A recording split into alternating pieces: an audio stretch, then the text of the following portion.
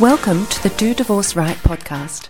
I'm your host, Becca Maxwell, and I'm here to help you transition through your divorce with ease and integrity, to not only survive the challenges of your divorce, but to thrive as you come out the other side of it with a much better life than you ever hoped possible. On this show, we talk about many different aspects of divorce, interview women who have their own incredible divorce stories, or those who can offer some great advice as you go through yours. The focus here is to help you find the strength and support to help you feel lighter, happier, more positive, and in a better frame of mind to face the inevitable challenges of your current journey. This week, I'm delighted to be talking to Lisa Blacker. Lisa is an educator, a life coach, an NLP practitioner, yoga instructor, mindfulness meditation teacher, a speaker, a presenter, a writer, but more than all of that wrapped up together, she's a coach in helping people recover from people pleasing. Lisa, would that be the right way to wrap up your experience and what you do now? Absolutely. And golly, when you say it all like that, it sounds quite extraordinary. Impressive. So yeah, very impressive. Yes.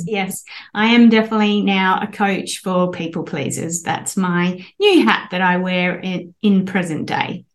That's really, really good to know. I think there's a lot of nuggets here and you're going to be able to share because a lot of the women that I work with really struggle to know what's the difference between, people pleasing or standing up for themselves. Where is that boundary? So why don't we delve straight in? I'm going to ask you some questions about that. How do people identify if they are people pleasing? What does that look like? Yeah, Beck, that's a really good question. And, there's kind of a fine line between being a people pleaser and just being a genuinely kind and generous person. And I think where we err on the side of it as you're a people pleaser or you have a habit, I like to say it's a habit of people pleasing or a behavior of people pleasing as opposed to an identity where you are a people pleaser. So if you've got the habits and behaviors of people pleasing, you're more likely going to be sabotaging your own health and well-being for the sake of others. So you're tending to put other people first before yourself. It's almost as if you have this belief that your needs are not as worthy as someone else's. And so that's where the people pleaser comes into it. You kind of go out of your way to make sure that everybody else is comfortable, that you're keeping the peace, that you're not rocking the boat, that whatever they need, they get their needs met first and yours come second or last or not even at all. So it's this forsaking your own needs, really, not even necessarily your wants, but your actual needs, things that you need for survival. You forsake those for the sake of others. And I think that's probably a big umbrella, but a really good starting point because there are lots of different little indicators of when you might be pleasing. But I think the biggest one is that your belief is that everyone's needs are greater than your own and therefore you must serve them first. Do you find that there's an expectation, certainly as we become mothers, that, well, obviously we need to put small humans' needs before our own? Do you think some of those habits that are unhealthy begin at that stage, or is it much earlier than that typically? Oh, I think it's way, way earlier than that. I think this is in our DNA, to be honest. Okay. And it's a generational trait that's passed on through from mother to mother, mother to daughter sort of thing, because women of today have grown up in a society that is still very patriarchal and almost colonial in that the masculine is the most recognized trait to have. And then if you're of the feminine side of things, then you follow what the man does or you follow what the masculine paradigm of living is. And therefore, we've been conditioned over millennia to be the caregiver, to be the nurturer, to sacrifice, to self-sacrifice, and always sort of waiting in the background to be called upon to whoever is the head of the family, so to speak, whatever their needs are and where we need to sort of hop into it. So I think I believe it's generational, intergenerational, and been passed on for many, many, many, many years over time. Interesting. I've been reading quite a bit lately about intergenerational trauma and how that has led to some really fascinating conversations with my mother, who's of a very different generation, and talking about Australia Day specifically. The conversations at our table. Wow. Yeah. Oh, yes. It is fascinating how trauma and habits and behaviors do get passed through generations. You mentioned about the masculine and feminine. Is it fair to say that the people-pleasing habit and behaviors are more common in women than in men? I'm not sure, to be honest. I haven't really dove into that as a research and experiment. I believe if we even take it through the lens of trauma, I feel like there is probably 50-50. Like, sure. It feels like it, from a woman's perspective, that there are a lot of women people pleasers, and I most certainly work with a lot of women. That's my core client base are women. So I only know it from that perspective. But if we look at it from the lens of a trauma response, people pleasing is actually one of the 4. Did you know there are 4 trauma responses? We've got fight and flight, which are very, very common, and freeze, but people pleasing is actually considered the fawn response. And so given that, you could be, the trauma that you experience as a child could be a form of the fawn response. Gosh, I'm getting my words all tangled up.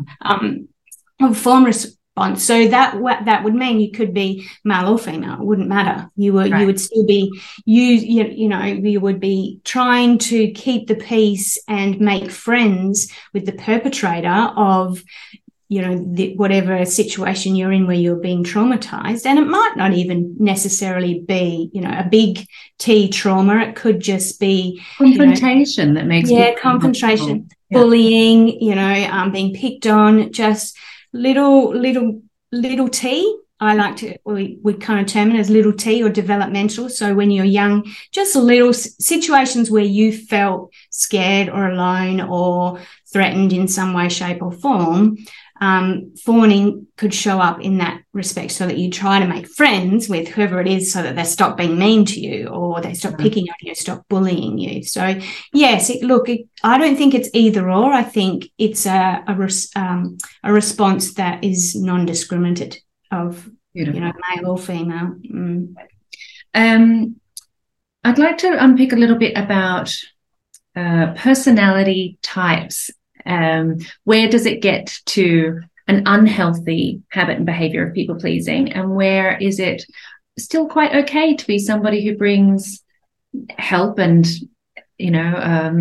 sacrifice, and with a little s, if you like, to the people around them in order to have a happy, healthy, peaceful home? I'm thinking specifically, profiling, Enneagram profiling. There's the 8s might be much more direct and more comfortable with confrontation and more decisive, and a number 2, for example, is a helper, just drawn to wanting to help people.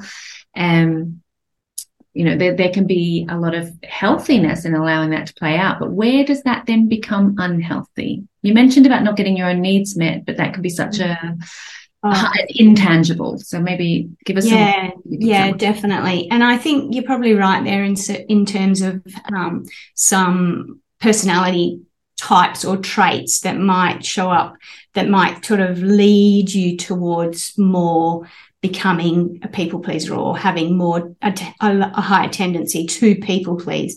And I certainly feel in the work that I've done with the ladies that I've helped and the research that I've done, people-pleasing traits tend to show up more if you are more of an introvert type of person. You're quieter, you're more shy.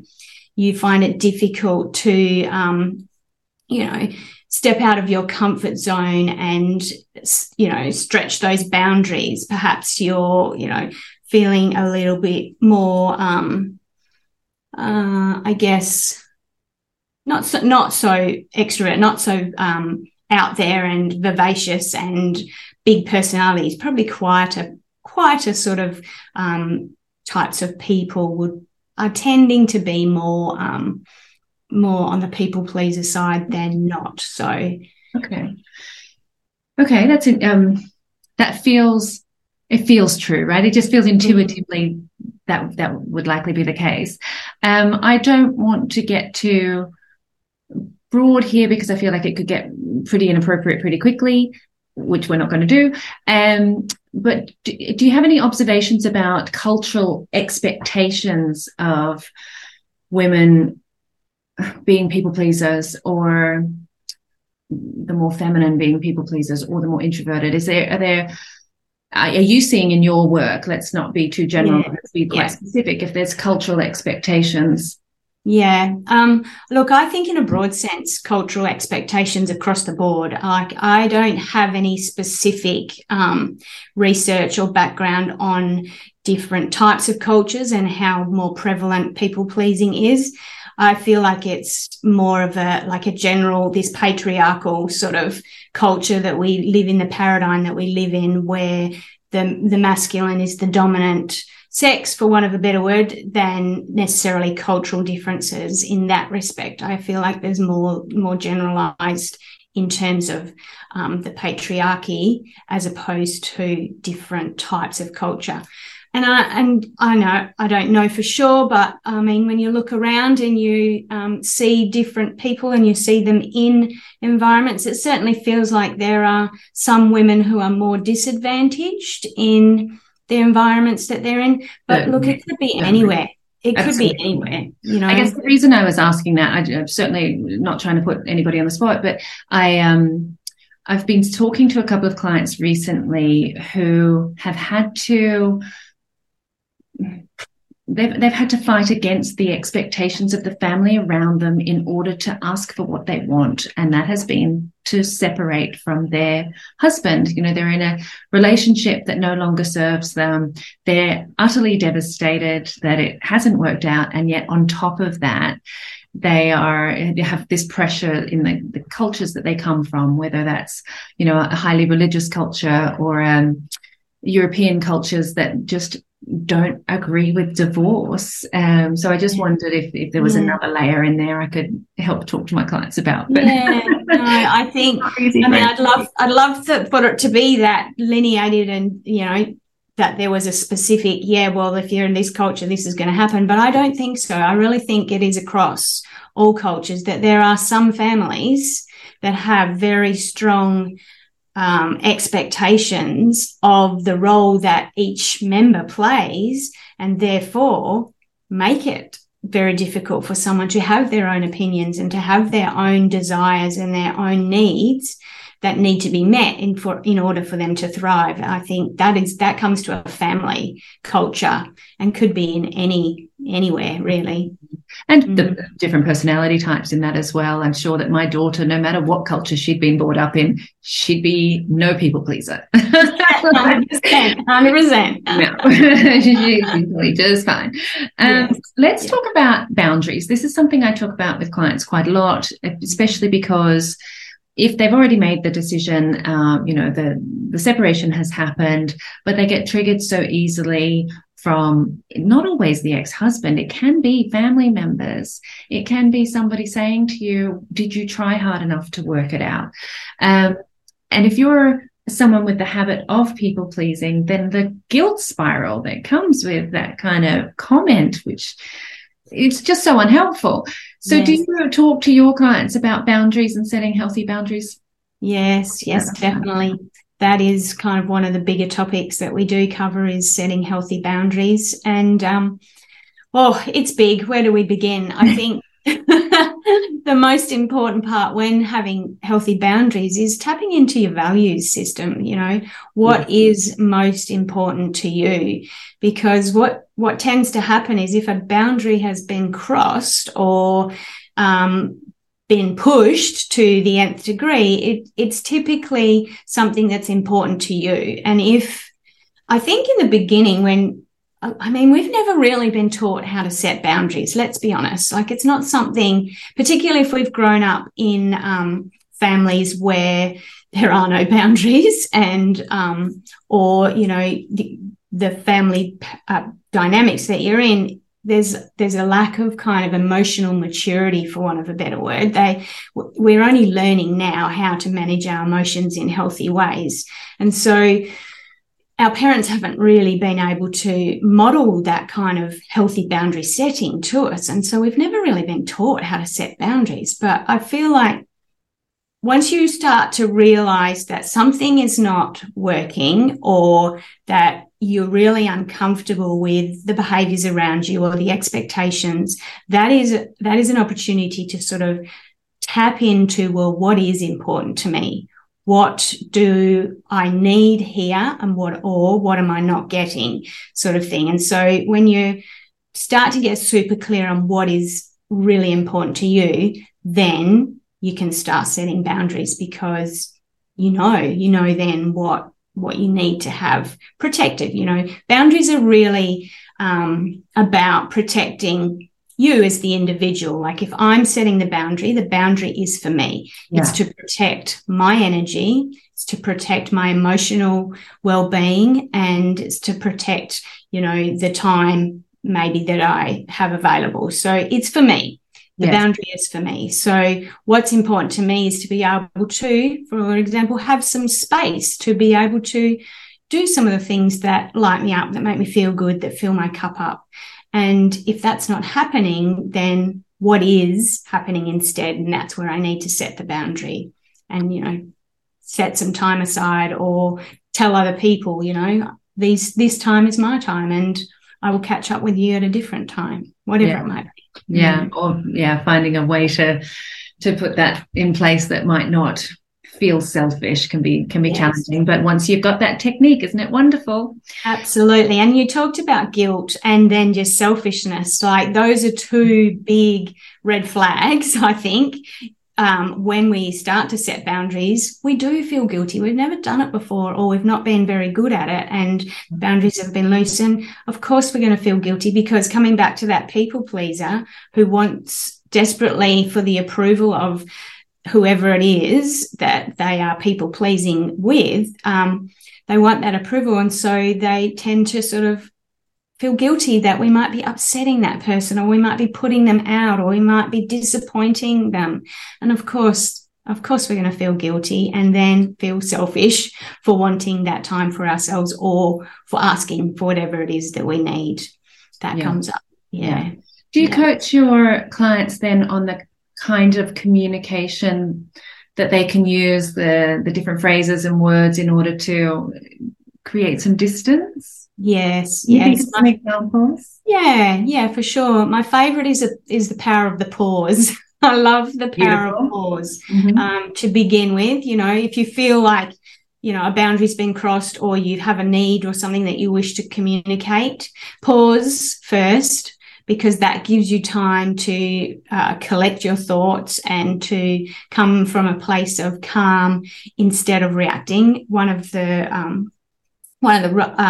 practices that I've studied and learned is mindfulness. And quite often the opposite of mindfulness is autopilot, so reacting in an instant. So if we practice the pause, it gives us that opportunity to be mindful, first of all, about how we want to respond, because genuinely we want to respond from a place of kindness and compassion. But often what happens is our trigger has been pushed, or our buttons have been pushed, and the instant is to react. And so when we react, we often don't respond in a way with kindness and compassion. So I think the power of pause is certainly something that can be well practiced. And then having like an armory of ways to say no, or ways to express your boundaries and express your needs. So,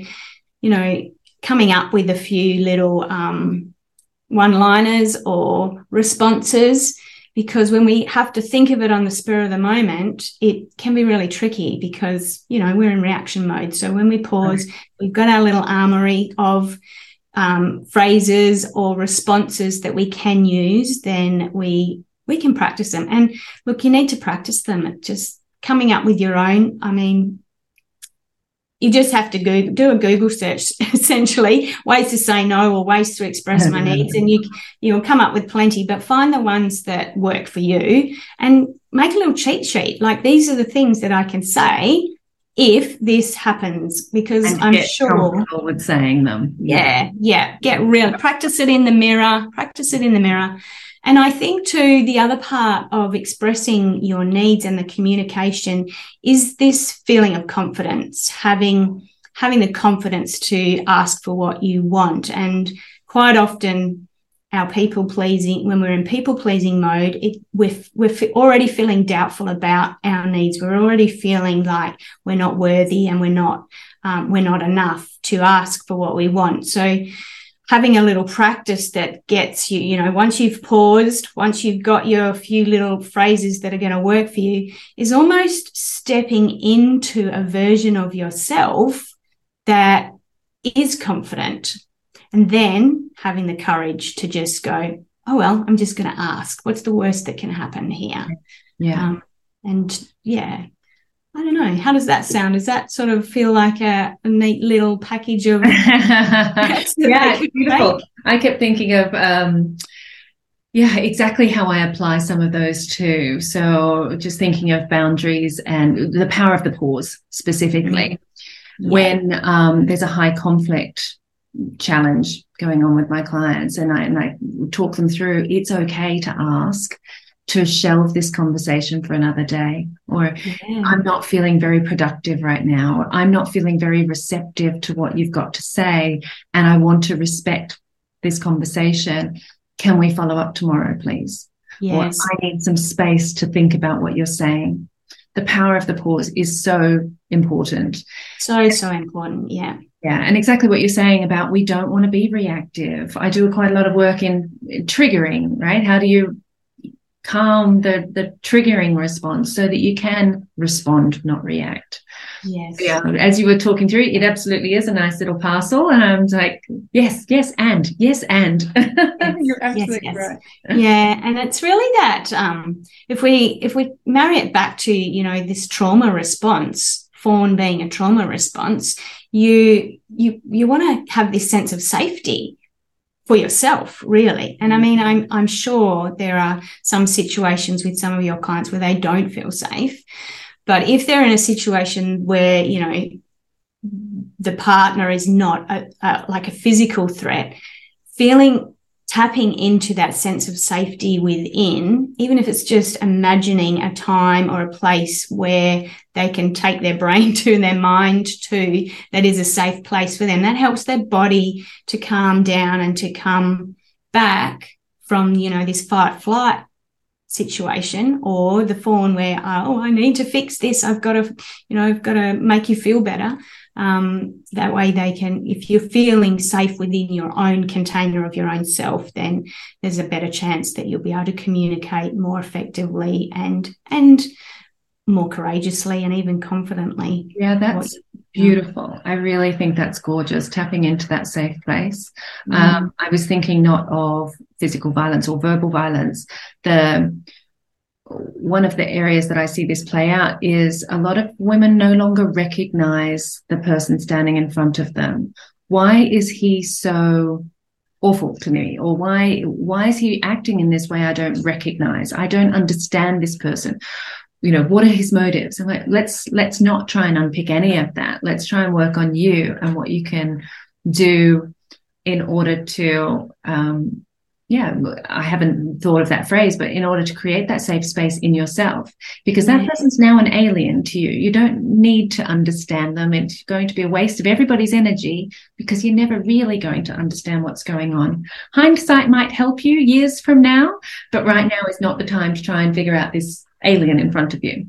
Absolutely, absolutely. And that takes us back to something that I use with my clients all the time, is this circle of control. Like, I preach the circle of control. Absolutely. I mean, it's brilliant. It's brilliant. It's I teach it with my teenage girls that I mentor as well, this circle of control. What do you have control over? Can you actually influence now? So basic. Step back into your own circle and, you have 100% control over your thoughts, your feelings, your actions. That's it. Let the rest go. Because you can't possibly know what the motives are, what they're even thinking, why. I mean, for all we know, they could be in their own stress response and survival mode and just simply reacting to whatever is going on without any thought. And my other favorite thing is it's not because of you. Like, whatever someone else is doing, their behavior, however they are acting, whatever they're saying, it's not because of you. It's because of them and what's going on in their mind and all their beliefs and all of their expectations of what their world should look like. Yeah. It's nothing to do with you. It's not personal. Feels personal, I know, Absolutely. but it's so not. That's a big thing for people to get their heads around, is this whole it's not personal, because it does. I know it does. I know it feels personal, but absolutely does. Yeah, certainly in this situation, when a marriage is ending. I'm just thinking back to what you were saying about values, and also as that conversation was just playing out, you mentioned, or maybe I was paraphrasing, empathy, right? We don't want to get into the other person's head. We don't need to waste our energy on creating the empathy for the other person while we ourselves are going through whatever we're going through. We need that safe space for ourselves. So thinking of empathy, and then also thinking of other values, which I find really critical for people to revisit multiple times throughout your life. But if there's an evolution, and a marriage breakdown creates an evolution, it's time to revisit your own values and your strengths. What are you fabulous at? But on the values piece, how would we differentiate if one of my values is caring or loving or being helpful? How can I live with my values and avoid the unhealthy behaviors of people pleasing? Yes, that's beautiful. That's a really good question. And we touched on this at the beginning when we talked about people pleasing versus kindness and genuine kindness. So those values of caring and kindness are not necessarily part of being a people pleaser. You can still be kind and caring and set boundaries to protect your time and energy. It is not unkind of you to do that. It is not selfish for you to have boundaries and to have expectations around how people will treat you. We get kind of hung up in that, if you're people pleasing, then, or if you're not people pleasing, then you must be unkind. Well, no, you can still be kind and set boundaries and have healthy boundaries. I feel that people need to hear that. I really do. That it's quite okay to be a loving, kind, caring person who has strong boundaries and is not people pleasing. Exactly. Not the unhealthy version of people pleasing, on those behaviors of putting yourself behind everybody else's needs when it's unhelpful. There's a word that comes up quite a lot in divorce circles and in the industry, and it's one that I think is thrown around too easily. I'm not a fan when people are not experienced in diagnosing it and they throw it out.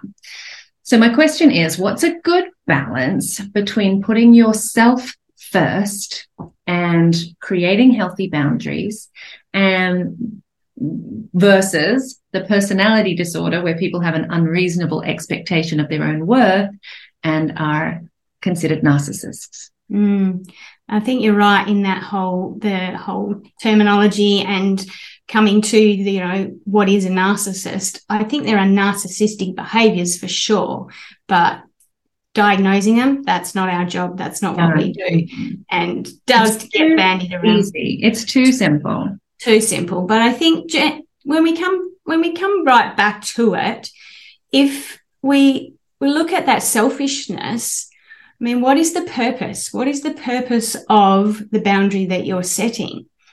And we're looking back at what our values are. Again, we're still tracking back, what's important to you, and are those boundaries being crossed? And then maybe it's a case of how we express what our needs are. It comes back down to that communication. We can still communicate what our needs are in a kind of respectful way. Yeah. Without being, selfish and for the term narcissistic. And I want to say we're entitled to it. Everybody is entitled to be treated in a fair and equitable way. And if you feel like you're not being treated in a fair and equitable way that's in alignment with your values, then you have every right to express your needs. But there's also a way of expressing your needs so that they feel, we don't have to be, can I swear on this? Can I swear? Please do, yeah. We don't have to be arseholes and wankers about how we express our needs. We can still ask for what we want in a respectful way. Again, it comes back to that circle of control. You're in control of how you express what you need, and it's up to you. It's up to you to express it. But what you're not in control of is how the other person receives it. And you could still be You could still be the kindest, most generous, thoughtful person and express your needs in the most genuine and authentic way. And someone will misinterpret. Misinterpret. That's out of your control. It comes back to your values. It comes back to who you are as a person. Did I do that in the most respectful way? Let me just check. Yes, I think so. If I didn't, okay, how could I do it better next time? Learning process. Yeah. And it's quite okay to be misunderstood occasionally. And it's quite okay to learn from that and try not to be misunderstood next time. Absolutely. And also something that I've learned recently is that it's okay to disappoint people too. Goes along the same lines. Like, because we can't control how someone is going to receive the information that we share, it's okay for them to be disappointed. We can't control their feelings. We can't manage. That's not our job to manage how someone feels. That's their responsibility. And they're adults. Yeah. Most of the time they're adults. So, a lot of adults behaving badly out there. But yes, you're absolutely right. We can hold them to account. We can expect them to behave well. Yes. And they might surprise us. They might. Lisa, thanks so much for this. I think this has been super, super useful. I really enjoyed chatting with you. How can people find you to work with you or to learn about what you do? Yeah, it has been. I've really enjoyed it. Thank you for having me on your show. I was excited to be here. So I'm available you can find me via Facebook and Instagram through my tag, which I'll handle, whatever that word is. I'm still new to this, at Lisa Blackham Coaching. And Lisa is spelled a little bit differently. It's Lisa with an E, but I'm sure we'll put some little tags for sure in the show notes. So Lisa Blackham Coaching on Instagram and on Facebook. And my website is just lisablackham.com.au. And they're the three main places where you can find me. And you do a combination of things, don't you? It's not just one-on-one coaching for someone who's feeling particularly challenged. You've also got some online courses. Yeah. A variety of different ways that people can work with me, just because we're all at different places in our journeys. So yes, I have, premium one-on-one 4-month coaching package down to just a 1-month one-on-one coaching package, or some online courses that are also really helpful. Themselves. Yeah, that's incredible. Lisa, thanks again. So good to chat with you. Thank you. Thanks for listening. I hope you took something of value out of this episode. I'm your host, Becca Maxwell, and you can find me on the web at dodivorceright.com or on Instagram at Do Divorce Right. I look forward to connecting with you there.